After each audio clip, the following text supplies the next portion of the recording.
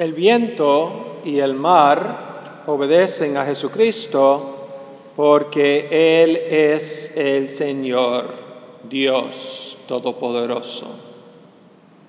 Él los rige por su poder. Jesús es el Mesías, el Rey, el gobernador del universo, del cielo. Él es Dios. Aquí lo tenemos representado en el icono del ábside de la iglesia. Está el Padre sosteniendo el orbe del mundo y Cristo tiene su mano sobre la tierra con la cruz, coronando la tierra. Porque Cristo es el dueño del universo y porque por su cruz nos redimió, nos compró a precio de su vida. Y como Él es Dios y todo es suyo, todo sigue sus leyes, por eso duerme en paz en medio de la tormenta, en la barca. Porque Él es dueño del viento y del mar. Ellos son sus esclavos, lo obedecen a Él en todo. Él los creó, son suyos, Él los maneja por sus santos ángeles, como maneja toda la naturaleza, todo lo que pasa en la naturaleza. No hay una gota de lluvia que caiga sin que los ángeles la traigan para abajo. Los vientos, el resto, las estaciones, todo es regido por el Señor con sus ministros los ángeles. Cristo está perfectamente unido a Dios Padre, por eso duerme en paz. En cambio, los discípulos están aterrorizados por el viento y el agua, temiendo el naufragio. Despiertan pues a Cristo preocupados y asombrados por su aparente apatía. ¿No te importa que vamos a ahogarnos?, le dicen. Y Cristo manda al viento y al mar: calla, quieto. Y enseguida se hizo, dice la palabra de Dios, una gran calma. Eso, recuerden bien esta imagen de la gran calma de Cristo. Él, en paz total, la barca así, y Él, completa calma. Y ahora manda al mar y al viento, y eso recuerda la escena de Elías en la montaña buscando a Dios. No sé si recuerdan que estaba buscando a Dios y vino una tormenta y Dios no estaba en la tormenta. Vino un terremoto, Dios no estaba en la... Entonces había muchos eventos y Dios no estaba en todo el movimiento. Y después vino la gran calma y ahí está, ahí le habló Dios. En la paz, en el silencio. La oración de los discípulos que van preocupados a Cristo podemos usarla también nosotros en esta semana, pero dirigiéndosela al Señor con confianza, poniendo nuestros problemas, porque fíjense que aunque ellos se alarmaron demasiado, pero Cristo les hizo el milagro. Porque ellos le trajeron su problema al Señor y Él resuelve los problemas de los que vienen a Él. Tú también puedes dirigirle a Cristo tus problemas con oración. Dile las tormentas que te acosan, los problemas físicos, materiales, problemas de salud, los peligros, la escasez. Hay problemas materiales aquí en este país. no tenemos grandes problemas materiales y no tenemos ataques así como personas que vienen a hacernos daño físico por nuestra fe. Pero hay gente en este mundo que todavía hoy en día sufren estas cosas, sufren males materiales. Y pueden y tienen que acudir a Cristo y decirle qué es lo que les pasa. Y Cristo, en esta vida, todo tiene solución menos la muerte, y Cristo resucitó. Se le pone todo en manos de Cristo, con esperanza. Y hay problemas también. Los mayores problemas no son los problemas materiales, son los problemas espirituales, los problemas morales que llegan hasta el alma, los problemas de familia, los problemas en matrimonios, problemas con los hijos, con los papás, con los hermanos. Dile al Señor de esos problemas, ¿no? De los problemas de las enemistades. Háblale al Señor de tus enemigos, los que no te quieren hablar. Esos son problemas ya más profundos. Dile sobre todo de los problemas morales, de los pecados propios, que son la peor tormenta, que más atormentan. El pecado es lo que más daño hace. Es la fuente de todo daño.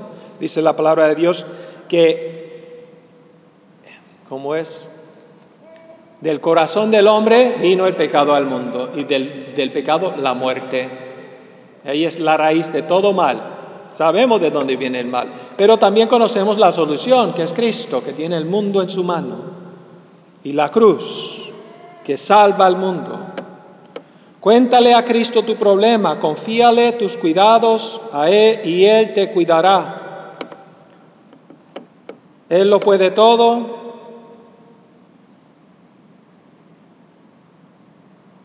Y te quiere salvar. Él puede y te quiere salvar. Solo pídele que lo haga, aunque tu caso te parezca imposible, desesperado, sobre todo cuando no parece que hay solución humana. Ponte en manos de Dios. Y aunque Cristo parezca que no haga caso, que parezca que esté dormido y que parezca no hacer nada, aunque parezca que a Dios no le importas, pídele, no dejes de pedirle. Él dice, pide y se te dará. Cristo, pero reprende a los apóstoles por su falta de fe, por su terror, porque debían tener fe en Él como Él tiene fe en el Padre. Él duerme tranquilo, como con la cabeza en el regazo del Padre, o como San Juan en la última cena, con su cabeza en el pecho de Jesús, o una imagen natural que tenemos, ¿no? O sea, los apóstoles, cuando hay problemas no te preocupes tanto, sí, hay que usar la cabeza para servir a Dios, hay que calcular, está muy bien. Yo creo que los gobernantes deberían aprender de esto, ¿no? Porque esta plaga siguen cosas extremos muy irrazonables, ¿no? Todo el mundo enmascarado. Y han dicho 1000 veces que la máscara no hace nada, pero hay que ponérsela porque es una falta de razón. Pero el problema es que calculando solamente no se resuelvan los problemas. Hay que calcular y después usar la razón para hacer lo que sea lo justo frente a los problemas, y el resto ponerlo en manos de Dios. La ciencia no manda a nadie, son los hombres que deciden qué es lo que van a hacer y cómo lo van a hacer y cuál es la mejor forma, y lo harán, y al final lo ponen todos en manos de Dios. De los apóstoles, el pecado de ellos fue ese, el pecado mismo de los gobernantes, que solo calculando, números, no. Después de los números hay que pensar, y también con la profundidad de que nosotros no controlamos el mundo. El mundo está en manos de Cristo. Cualquier enfermedad. Y no podemos negar a Cristo y negar la verdad. y negar el amor al prójimo. No importa el peligro que haya. También el Señor nos dice a nosotros lo mismo que dijo a los apóstoles. Si nos dejamos desesperar por preocupaciones meramente humanas y mundanas, solo calculando y no teniendo fe en Él. ¿Cómo no tienes fe? ¿Por qué tienes tanto miedo? Confía en el Señor, hermano. Todo es para el bien, para los que aman al Señor, dice la palabra de Dios. Solo asegúrate de estar en la barca con Cristo, de estar bien con Él. Tú con Él y Él contigo. La barca de Cristo es la iglesia fundada sobre la roca, Pedro. Que los fuegos del infierno no prevalecerán contra ella, dice el Señor. Ni menos el oleaje. Así que descansa, hermano, descansa tranquilo, pase lo que pase. Como Cristo dormido en la popa sobre la almohada. Cuéntale al Señor tu problema y ahí déjalo. Y tranquilo. Esto se hace, esto ustedes lo están haciendo ahora mismo en esta misa. Aquí es donde se descansa, es el día del descanso en el Señor, precisamente, el día del domingo. Es el día de dormir en la almohada con el Señor. Es lo que es la misa, eso es lo que es la misa. Pero la almohada, cuidado, es la cruz. O sea, la vida es dura y después hay que enfermar y morir para llegar al cielo. Por eso calculamos, pero el cálculo siempre lo tenemos ahí más o menos, está muy bien, pero en realidad tú vas a morir. Eso hay que decirle al gobernador del estado y al presidente y al resto, ¿no? Ustedes pueden ayudar un poco para el bienestar humano, pero al final ustedes no pueden parar que el hombre enferme y muera. Solo Cristo nos da la vida. Y esto es lo que es la misa. La misa es el Calvario, es el sacrificio de Cristo en la cruz que nos redime por su muerte. Aquí no hay cálculos. Aquí el único cálculo es dar la vida. Aquí morimos para vivir. Lo damos todo, como un hombre que se entrega totalmente a su mujer. Pase lo que pase, aquí voy a estar. Más allá de cualquier cálculo. Y la mujer lo mismo. Contigo voy a estar hasta el final, no me importa. Así me importa, pero yo voy a estar aquí. Aunque pierdas el trabajo, aunque no puedas mantenerme, en la pobreza, en la prosperidad, aquí voy a estar. Ese es el cálculo de la misa. Por eso se casaron santamente. Hoy precisamente es el día que el mundo celebra el Día de los Padres. Pues el día verdadero del Padre es cuando el hombre llevó a la mujer, a su virgencita al altar y la casó. Y para defender los derechos de esa madre. Y si tú tienes un buen papá, o has tenido un buen papá a tu lado toda tu vida, o ahora mismo estás en la iglesia con tu papá a tu lado, dale gracias a tu mamá por haber escogido bien de un hombre que estuviera ahí contigo. Es sobre todo en la misa que nosotros aquí descansamos en el Señor.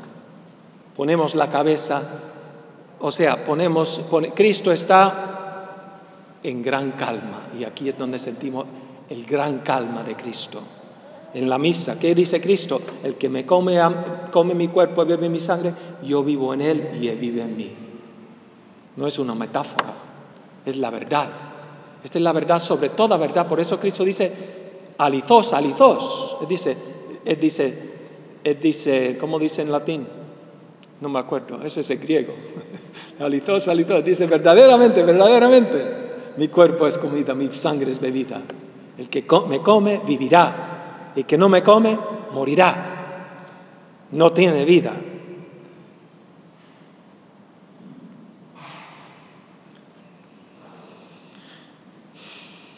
También hay otras maneras. Entonces la misa es donde se descansa con el Señor, comiéndolo. Estando con Él, ahí es donde recibimos la paz. Él es la paz. La misa hasta diaria, comulgando todos los días. El rosario también es otra fuente de paz en el hogar. Te recomiendo el rosario todos los días de tu vida, empezando hoy.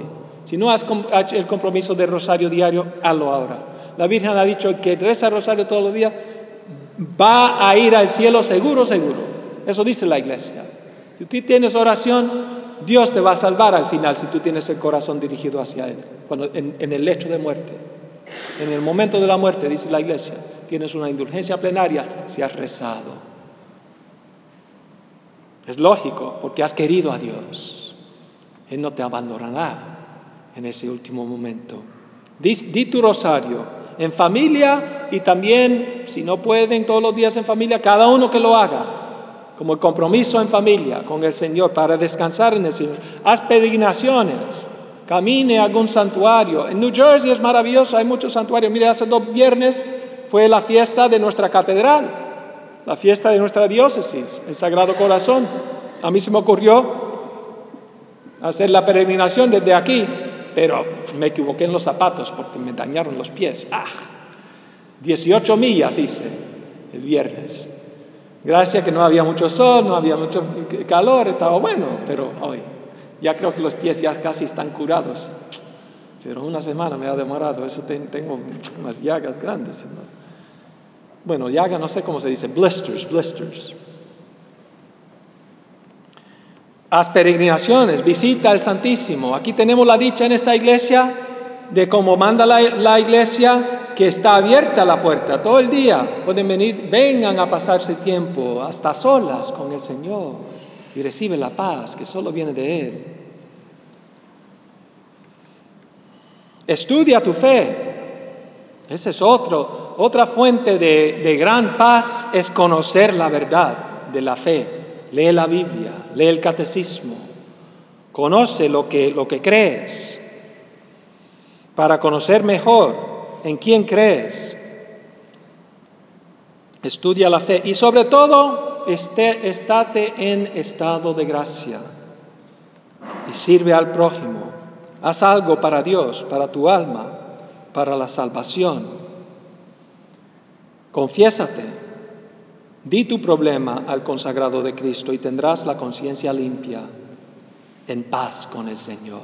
De ahí viene la paz. Como el niño que puede dormir, aunque haya ruidos, ¿no? El Señor en la popa, dormido en la tormenta, es como los infantes que duermen hasta cuando ellos duermen mejor cuando hay más ruido. Lo mismo harás tú cuando tengas la conciencia limpia, dormirás bien en la noche. Porque Él salva a los que se entregan de verdad a Él, Cristo. Él te llevará por cualquier dificultad. Pon tus cuidados en Él. Te llevará por cualquier tormenta que estés sufriendo hasta la eternidad, hasta la paz con Él sin fin.